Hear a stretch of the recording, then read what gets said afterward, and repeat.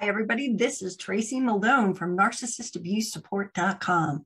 Today, we are going to talk about and talk to the people who are going through a divorce, who have children, and the custody is getting ugly. Custody evaluators can get called in. Something called a GAL, guardian ad litem, could be called in.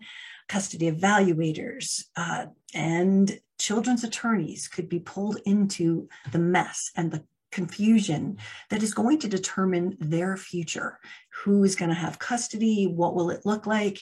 And this is where it gets really ugly. This is where you guys can't decide on anything. So the court is appointing people to sit there and interview you and your children to make the decision for you.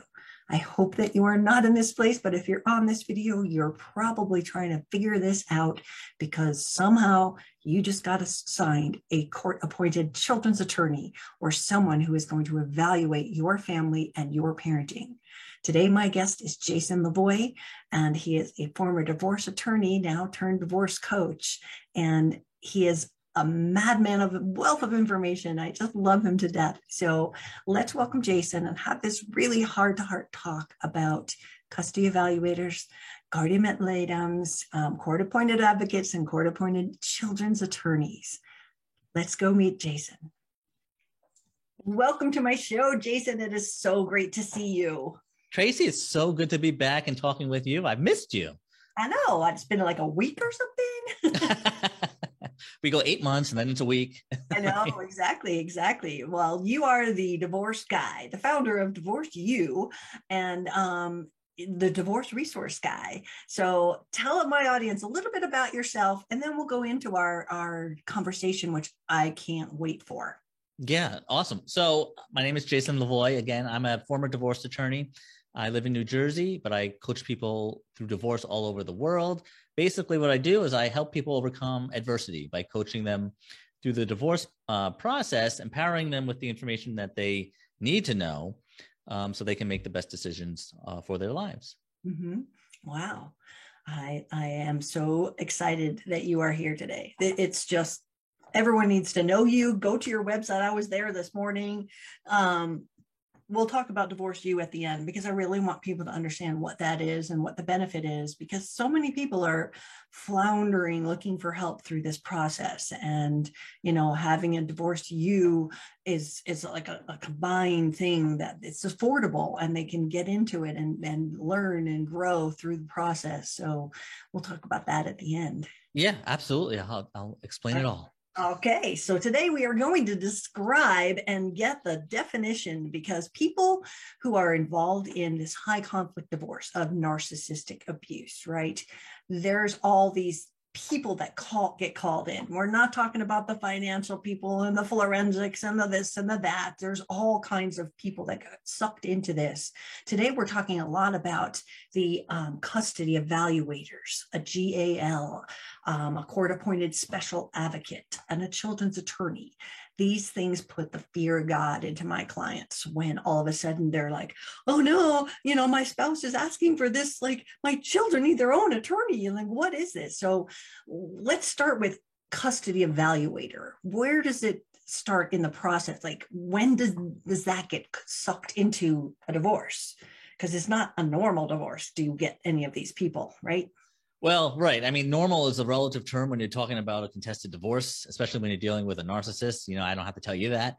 And a lot of these terms that we're going to talk about today, they can overlap with each other. And we're really talking about the same type of people, but we'll go through them so people understand it maybe a little bit better.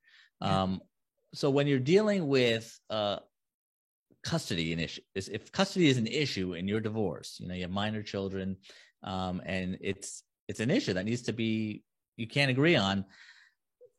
The court will try at first, most of the time, to kind of make suggestions, and, you know, the judge may or may not, depending on how comfortable the judge is themselves. If it's a brand new family law judge, they probably will be intimidated by it themselves. But if it's an experienced one, they might try to help the parties work through it and see if they can, you know, come to some agreement with custody, because everything else being equal, most courts will want to see both parents involved somehow in the children's lives. Unless there's really an abusive situation going on, like a clear sign of abuse, mental or physical, courts are inclined to give equal custody or as close to equal as possible, 50-50, so both parents remain involved. When people start making allegations of abuse, that's when things take a turn, and then the judge says, you know what, this is above my pay grade. We got to get a professional involved. And what they do is that's where you start talking about custody evaluators and custody evaluations. And so a custody evaluator is somebody most of the time appointed by the court. There's different ways to go about this, and we can talk about it. But if the court will appoint a custody evaluator who's supposed to be a neutral third party, kind of like a mediator is in the sense that they're neutral, to evaluate the situation, and then at the end issue a report that the judge will strongly consider. And then from that report, the court would make recommendations and perhaps rulings on custody, okay, which could include, legal and physical custody, who gets who for what amount of time, and then also what the parenting schedule will be too. So can you imagine this, a judge who's just a stranger in a black robe, deciding how your family is going to be run, involving the children. It's crazy, but when, two adults can't figure it out for themselves, this is what happens. So in short, that's what a custody evaluation would include, a custody evaluator who then would interview the children. And this thing takes months, by the way, and is super expensive. Okay. I mean, easily $10,000. Yeah. And that's probably a low end range. Because what's going to happen is you have to go to multiple meetings, bringing the kids to this custody evaluator's office. And usually this person is some professional in a psychologist or psychiatrist, mostly a psychologist, or some background in licensed clinical social worker, and who has hopefully a lot of experience dealing with these types of situations, contested divorces where the parents can't agree. But then you have to remember, these custody evaluators are people just like you and me. They have their own biases, inherent biases, and you just don't know, and what often happens is they will right off the bat, gravitate towards one parent versus the other. And in their head, everything is seen through that prism. So, if they don't like men, or they think, more often than not, the dads are to blame, then the dad's going to be in a bad spot right from Jump Street, even though he didn't do anything and it's not true. And same thing goes for mom. If it's a bias against women for some reason, or mom. And so you just don't know. And so the person who's evaluating, the person who the court appoints, is so important, but most times you don't have a choice because the court is appointing them for you. Yeah. Is there a way to suck up to them? Like, people are like, what's the best tactic? Should I be coming in with, I'm the victim, or here's the list of things that they've done? What's the best strategy when you're having to face this? And I know they're going to interview your children as well, but I'm sure that's age dependent, and they're not going to interview a 4-year-old. Well, right. And if they do, you have to take that hopefully with a grain of salt, right? I mean, I have a 7.5-year-old, and depending on the moment, she might say she hates me and I'm a terrible person. But the next time, I'm the best dad in the world. So that's a great question. And again, you have to be very careful. This is something I do as a coach. I can help people prepare for how to talk and deal with a custody evaluator. Because like a judge, your credibility is everything. And you want to have what I refer to as the white glove theory. You and I have probably talked about this in the past, but you want to be able to wear the white gloves and show no mud on you, whether it's to any professional, a custody evaluator, a judge, whomever. And so your credibility is number one. And to maintain your credibility is super important. So you need to kind of know, do a little background research about who this person is, right? If the court appoints a custody evaluator. Google them, look up their professional resume, see if there's anything good or bad that could be helpful for you. And then, you'll hopefully have a little bit of a sense of what type of person this is, their background. You want to go in there. I always think, and I would always counsel my clients when I was practicing as an attorney, I never thought it was a good idea to go in there with a list of negative things that this other person did, whether true or not, and say, here you go, this is everything, and, case closed. I think that can turn off somebody really quick. And then it puts you in a bad spot too, So, I think you got to go in there as neutral as possible. Mm-hmm. Be as, I'll use the word professional, but I don't know if that's really what I mean. Be as neutral, I guess. Don't go in there insulting your ex, whether it's justified or not.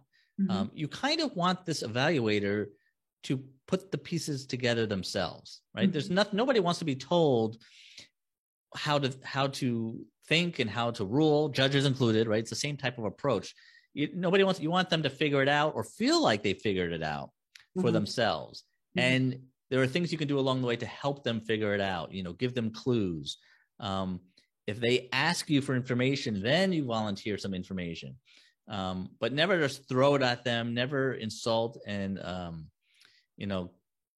paint the other person in a negative light, mm-hmm. unless you get the sense that they're inviting that, right? Or asking about it, because that can turn them off and then guard them, to not believe you as much. And then it could go downhill from there. So I think that's my number one thing. Don't go in there guns blazing. Mm-hmm. Let them, because they've been appointed by the court, let them guide you, right? And you'll get a sense from the questions. You're going to meet with them too, and they're going to ask you questions, mm-hmm. About the marriage, about the children, and you have to sit there and listen and get a sense by the questions that they're asking you, mm-hmm. Kind of what they're thinking, and then answer accordingly. But when you answer, again, never disparaging. I won't say never, but you got to bite your tongue a lot, right? Because they're looking at these things, and I've seen it on more than one occasion, unfortunately, where one parent will go in there with guns blazing, and it totally turns the evaluator off to them, mm-hmm. and they never get them back. And then everything that person says from that moment on, the evaluator, mm-hmm. You know what I mean? Yeah, and so. If you go in there, if the other side is alleging that you're this terrible parent, you go in there, show them that you're not, mm-hmm. right? And without saying it, you don't have to rebut everything with words. Your actions speak louder than words. Let them see the type of person you are, by the way you speak, by the way you talk about your ex, by the way you talk about the children, mm-hmm. right? Your love for the kids, your commitment and caring for your children will come through, hopefully, should come through just through your words and the way you talk about it and the way you present yourself to an evaluator. Mm-hmm. A narcissistic type person may start off, they're very good, charming people, right? Right. That's the thing. So I get it. And they may start off very well charming this evaluator themselves. Mm-hmm. But I can almost guarantee you, because these things are not done in 2 weeks, mm-hmm. at some point they're going to slip up. Mm-hmm. And at some point, their story, no matter how charming it is, it's not going to jive with what you're telling them. Mm-hmm. And that's what you want. That's when the evaluator, if they're good, will understand and see through the what's the word I'm looking for? The mask. The mask. Yes. Thank you. The mask of the narcissist, right? But she's not gonna believe you if you're going in there yelling and cursing and disparaging and insulting every chance you get. No. She'll understand after she gets to know you and how you are really as a person. And then you have to trust the process at that point. Absolutely. I mean, it's really like when they go low, you go high, because a narcissist, they'll charm at first, but then to win, they always push, and they make these false allegations. And if they're sitting there just slinging mud and you come in and you're like, I'm concerned about my children, best interest of the child. I want it all to work out, and you're taking the high road.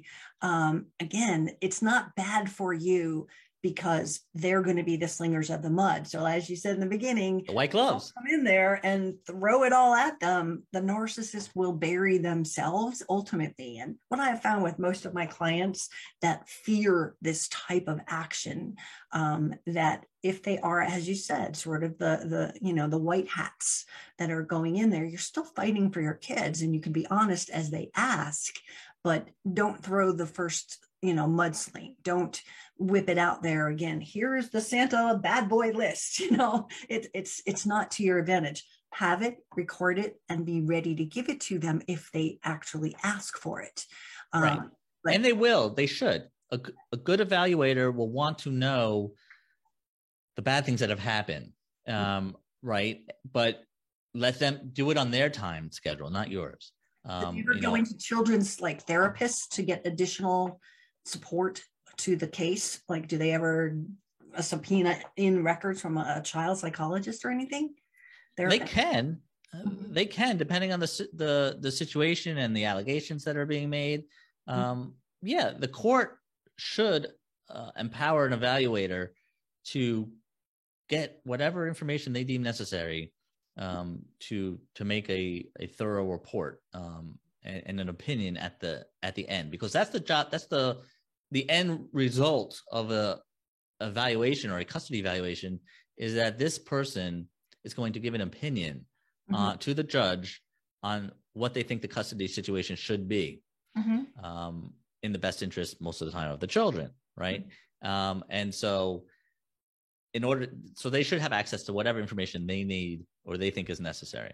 Right. And they will continue to ask as they come into it, and something else opens up, and they'll chase down some rabbit trails. That's why it takes so long, right?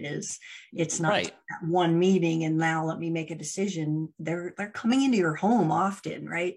And they're seeing where the children sleep and where their toys are, and almost defending sometimes the things, the accusations that your ex might be making, that you're a terrible parent and that your house is a mess and it's dirty and the children shouldn't be there. And that's why they're coming into your home. It is like a court-appointed evaluator to figure out what is healthy and what isn't healthy. But do they understand these people? I mean, they are social workers, psychologists, psychiatrists.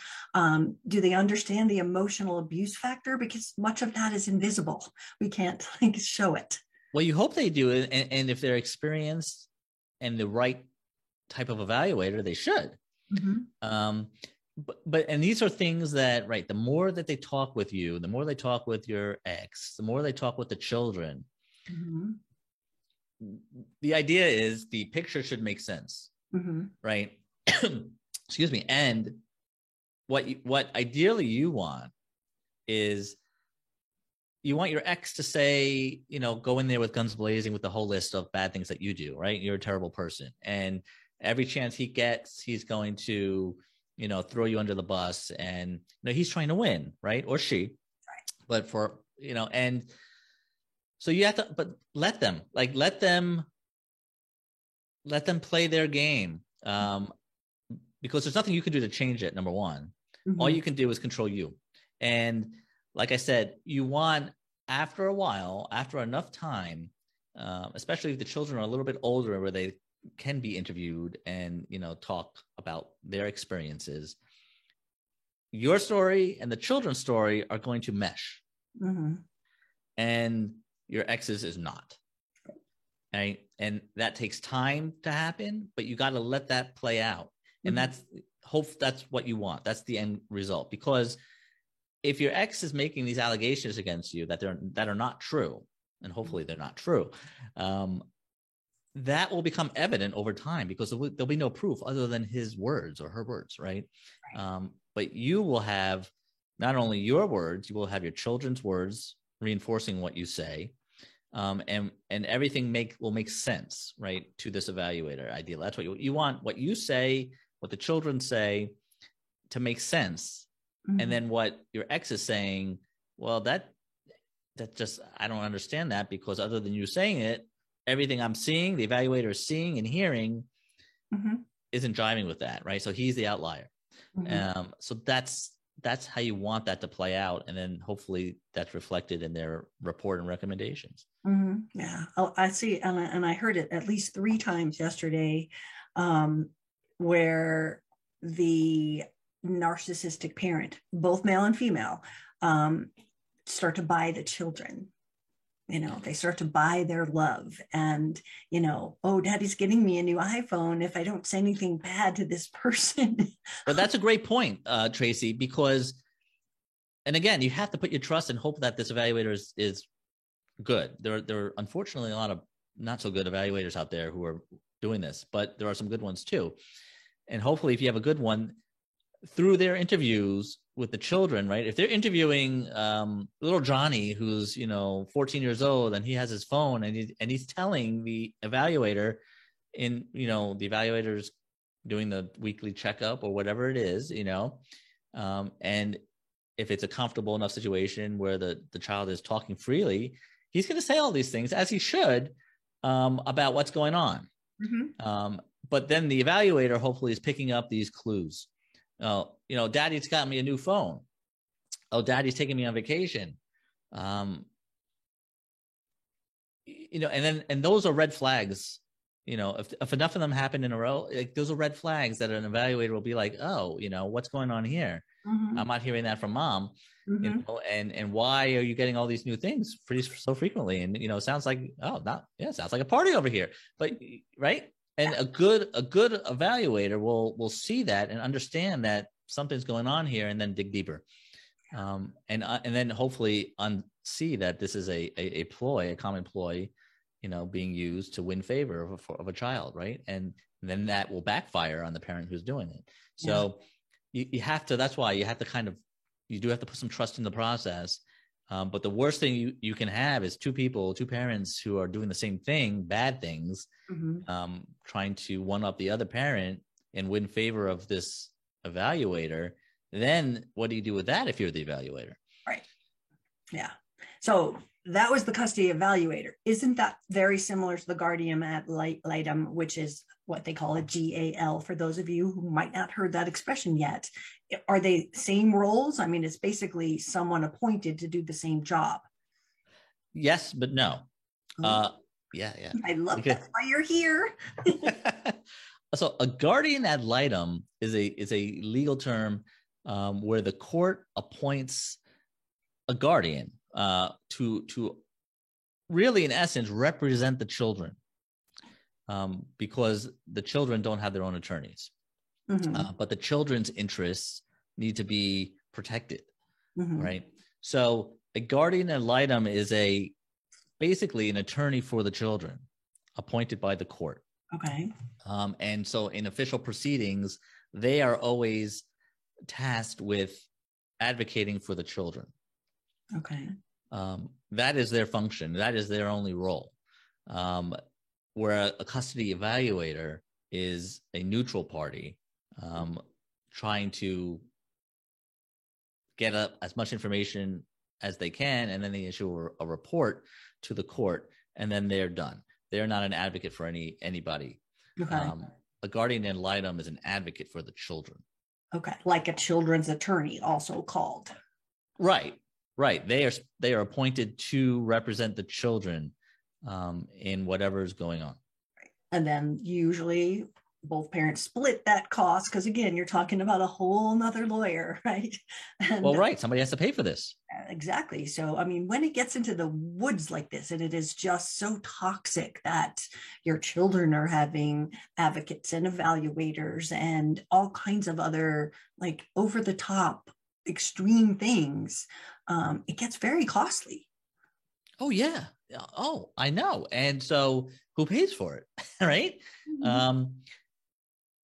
Well, the person who has the financial wherewithal to do it.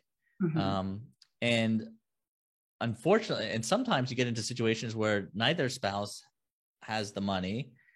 And then what does the court do? The court isn't going to, on rare occasions, I suppose they they will appoint an evaluator to do it, for free, pro bono, but that's very rare. Mm-hmm. And then if you can't afford it, you go without it, Mm-hmm. or the court will say, we're not going without it because it's necessary, and you both are going to pay for it, whether you have the money or not, because this is not for you. This is for the children. Either agree, Mm-hmm. and we don't need this, right, or you're going to pay for it and go to debt. It's right. What do you do? And they're very expensive and time consuming. And so oftentimes if, you had a stay-at-home mom, let's say, Mm-hmm. And then the dad was working and was the primary income earner, through the divorce, the court may award or tell the father to pay for the evaluation, but then at the end, it'll come out of somewhere, right? Because he shouldn't be saddled with the whole thing. Mm-hmm. Sometimes one parent is saddled with the whole thing, but there has to be a reason for it. Right. So then you're really getting into the weeds of that particular case. Mm-hmm. But yeah, these things have to be paid for. And when people don't agree, it gets real expensive real fast. Yeah. And these kind of decisions are really kind of, I think, tell me if I'm wrong, are what the custody would look like. We're not getting into, are we getting into the weeds of this Christmas and next Christmas and parenting plans with these people? Or are we primarily going, this is what we recommend for time with each parent? It depends on what the evaluator is tasked with. Okay. There are custody evaluations that are full evaluations that include parenting schedules for the year. Now, this is what I recommend: a week on, a week off, 3 days with mom, 4 days with dad, alternating schedules, alternating weekends, what have you. Yeah, absolutely. Because if you can't agree on, joint or legal custody, mm-hmm. then you're not agreeing on who gets junior on Christmas and New Year's, right? So all that needs to be dealt with. Otherwise, you're going to be back with the same problems as before. So the idea is to, get everything. The evaluator will recommend, this is what I think is in the best interest of the children, and here's the schedule that I recommend. Mm-hmm. Yeah. So you just mentioned two things, and I'm like writing it down while you said it, because I'm like, we should talk about that too. Awesome. So, for the people who are really starting out here, and I hope this is the people that are going to find this video and get like some comfort in understanding it, because there's so many things that happen. There's all these things that have letters and dates and your affidavits and your this and your that. There's so much that happens all at once that, if you're in this situation and you've got the children, there's physical custody and there's legal custody. And, can you explain the difference for people so that they know like what they are? Sure. Right. Because there are differences, but they're intertwined. So legal custody is who legally can make certain decisions on behalf of the children. And by this, we're talking about like major decisions, whether it's regarding like health or, where they're going to go to school or mental things health. like, mental health, right? Mental health, but also physical health. If, it could be anything from getting braces to having a surgery. A COVID shot. Yes. Fights over that these days. Right. Flu shots, COVID vaccines, all those things, major medical decisions, that would fall under the category of legal custody. Who can make that decision?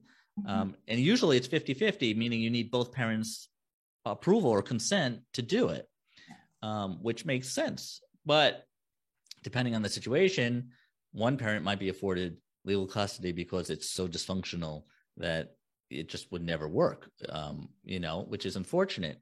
And then physical custody is who are the children living with most of the time. Mm-hmm. So the primary parent who has physical custody, either it's 50-50 and you try to split it up, between the two parents as equally as possible, which is most common, I would say. Or if one parent has physical custody, then the children are living with that parent the majority of the time. Mm-hmm. and then seeing the other parent on a limited basis. Yeah.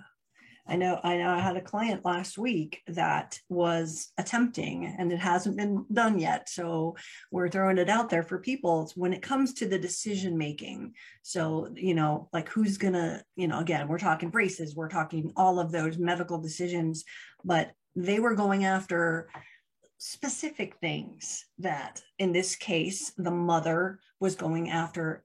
I don't want to argue with him over the children's activities, and I don't want to argue about mental health, but other bigger decisions can go to both of us, right? Because it's simply not worth the battle to go, little Johnny wants to go to soccer this year. Well, I don't think I want him to do that, and that kind of just not getting along. And so the separation of some of the different components, is that commonly done? Yeah, absolutely. And you brought up a good point, extracurricular activities. Mm-hmm. Right. One parent wants, their daughter to go to dance lessons, and the other parent says, no, I'm not going to pay for that.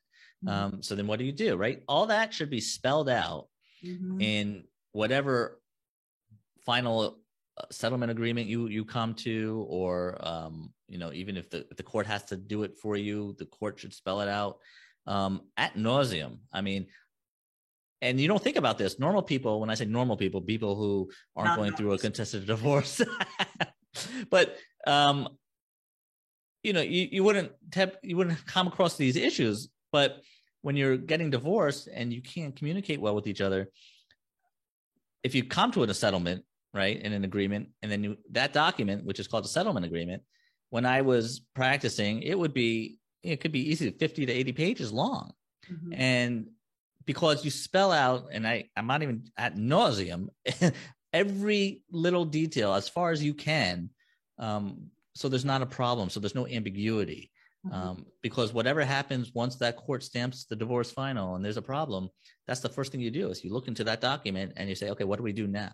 Right. And if it's not spelled out in there mm-hmm. and it's not clear, then you're in a pickle. Absolutely. In my book, I have a section called The Gray Areas of a Divorce Decree, in yes. which narcissists, like, again, we'll go back to that Christmas, you get them this year, I get them next year. That's the normal way. It's in every decree. It's a simple, okay, but in a narcissistic divorce, it must be spelled out that Christmas starts at 9 a.m. on Christmas Eve. You return them by noon on Christmas Day. Very, very specific. So I used a case in the book of, and again, sorry guys, this is not intended for you. It's just the story of what the person had happened. Was the dad took them that first Christmas and took them Christmas Eve, and then wouldn't bring them back till after Christmas break. And so she's calling the police, she's hunting down, she's trying to, he won't answer my calls, where are my children? And the police officers looked at the decree and said, it doesn't say when he has to bring them back, ma'am. And we can't do anything about it because it says he gets them for Christmas. You right. Put that in. Right. And not just holidays. I mean, picking up from school, right, at 4:30, dropping off at 7 a.m., I mean, really anything that you can think of, mm-hmm. you would put in this agreement. And, because the idea is you want to reduce the amount of ambiguity as much as possible. You're not going to be able to foresee every situation that's going to come up, but you could foresee a lot. If you foresee a lot, you will have less post-divorce abuse. You will have less legal chasing down. Your kid can get braces if they need them, and just school decisions and health decisions and vaccine decisions. If you are an anti-vaxxer and you are fighting over that, then that might want to be in there because, again, did we know 2 years ago there'd be a COVID vaccine? No.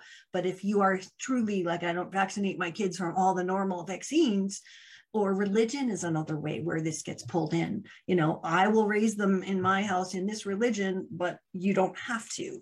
Oh, absolutely. Like that is something that if you don't put it in there, they can come back out at you.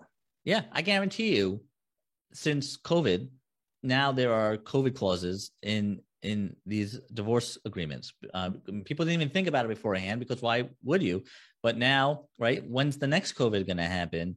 And then what are we going to do? So that's going to be all spelled out to reduce that ambiguity moving forward in the future. So absolutely, and you might think it's ridiculous, and it may be ridiculous on some level, but if you're going through a contested divorce, it's not ridiculous, and you got to do it. And you know what? People get hung up on the cost. Well, my lawyer's like, it's a pain in the neck to put all those times and specific things in there.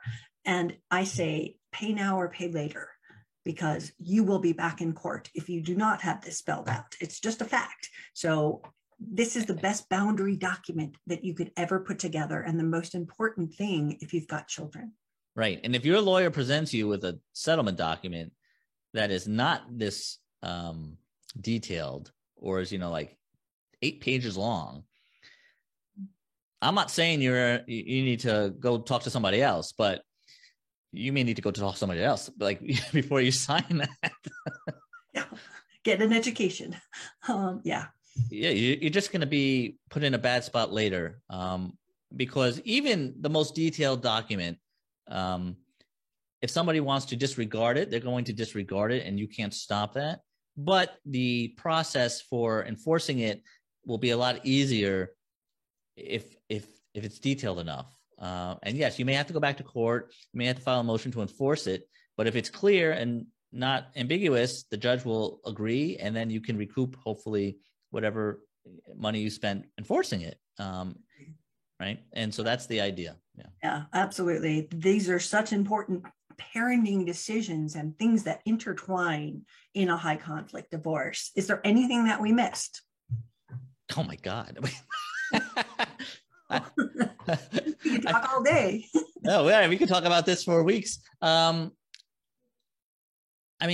are the big things, if we're kind of coming full circle, Tracy, to the custody evaluations, I would say one thing that we didn't touch on that usually is an option is that before the court says, I'm appointing an evaluator for the both of you. Mm-hmm. And even when the court does that, most states allow you, of course, every state's different, so you have to check the law in your state, but most states allow you to hire your own evaluator, right? In addition to, so both parents, if they wanted to, could hire their own child evaluator who's going to do their own evaluation, issue their own report, and then you would have the court evaluator issuing their reports. Now you got 3 people, right? So that's triple the cost. I'm not saying this is something that you should aspire to do, but you probably have the right to do it. But then you got 3 people, and your evaluator is going to say one thing. Yeah. Your ex's evaluator is going to say the opposite, because let's just be honest, right? And then you have the court appointed. So at the end of the day, the judge is probably going to listen to the court appointed evaluator anyway. Mm-hmm. But or another option before the court appoints somebody is that you two can agree on a custody evaluator. Mm-hmm. But that really depends, again, on the level of, right? And so there are different ways to skin this cat to try to make it less costly. But it takes 2 to tango. And it always comes back to that. When you're dealing with a narcissistic type of person, mm-hmm. it's very difficult. And so unfortunately, then you're going to have to go through the drudges of, mm-hmm. And the cost of fighting it out. But if there's some way you can convince each other that this makes no sense on any level for us to do this, or for the children, mm-hmm. There are better ways to do it. Right.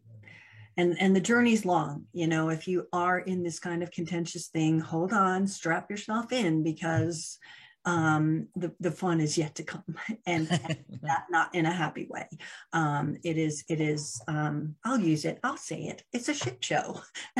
It is just something you have to get through, but don't run away from the battle. Whoever's listening to this, understand that even though they're not agreeing to things, try to get as much of it in. And a lot of times people are forced to go into a mediation before they hit a courtroom, even, with a high conflict thing where we've already got a judge that's giving an evaluator, then you're already in the court, but you may have to go in for a mediation. Sometimes that is a good place to nail down, who's going to replace the kid's phone, and how often will they the computer, who's going to do that, like those little details, who's going to pay for the car, the insurance, all of those little details as your children age that might be able to be part of the negotiation in the mediation, so that when you are dealing with bigger things like who's going to get them for how long, you still know that this part is approved and this part is settled, if you can get that far.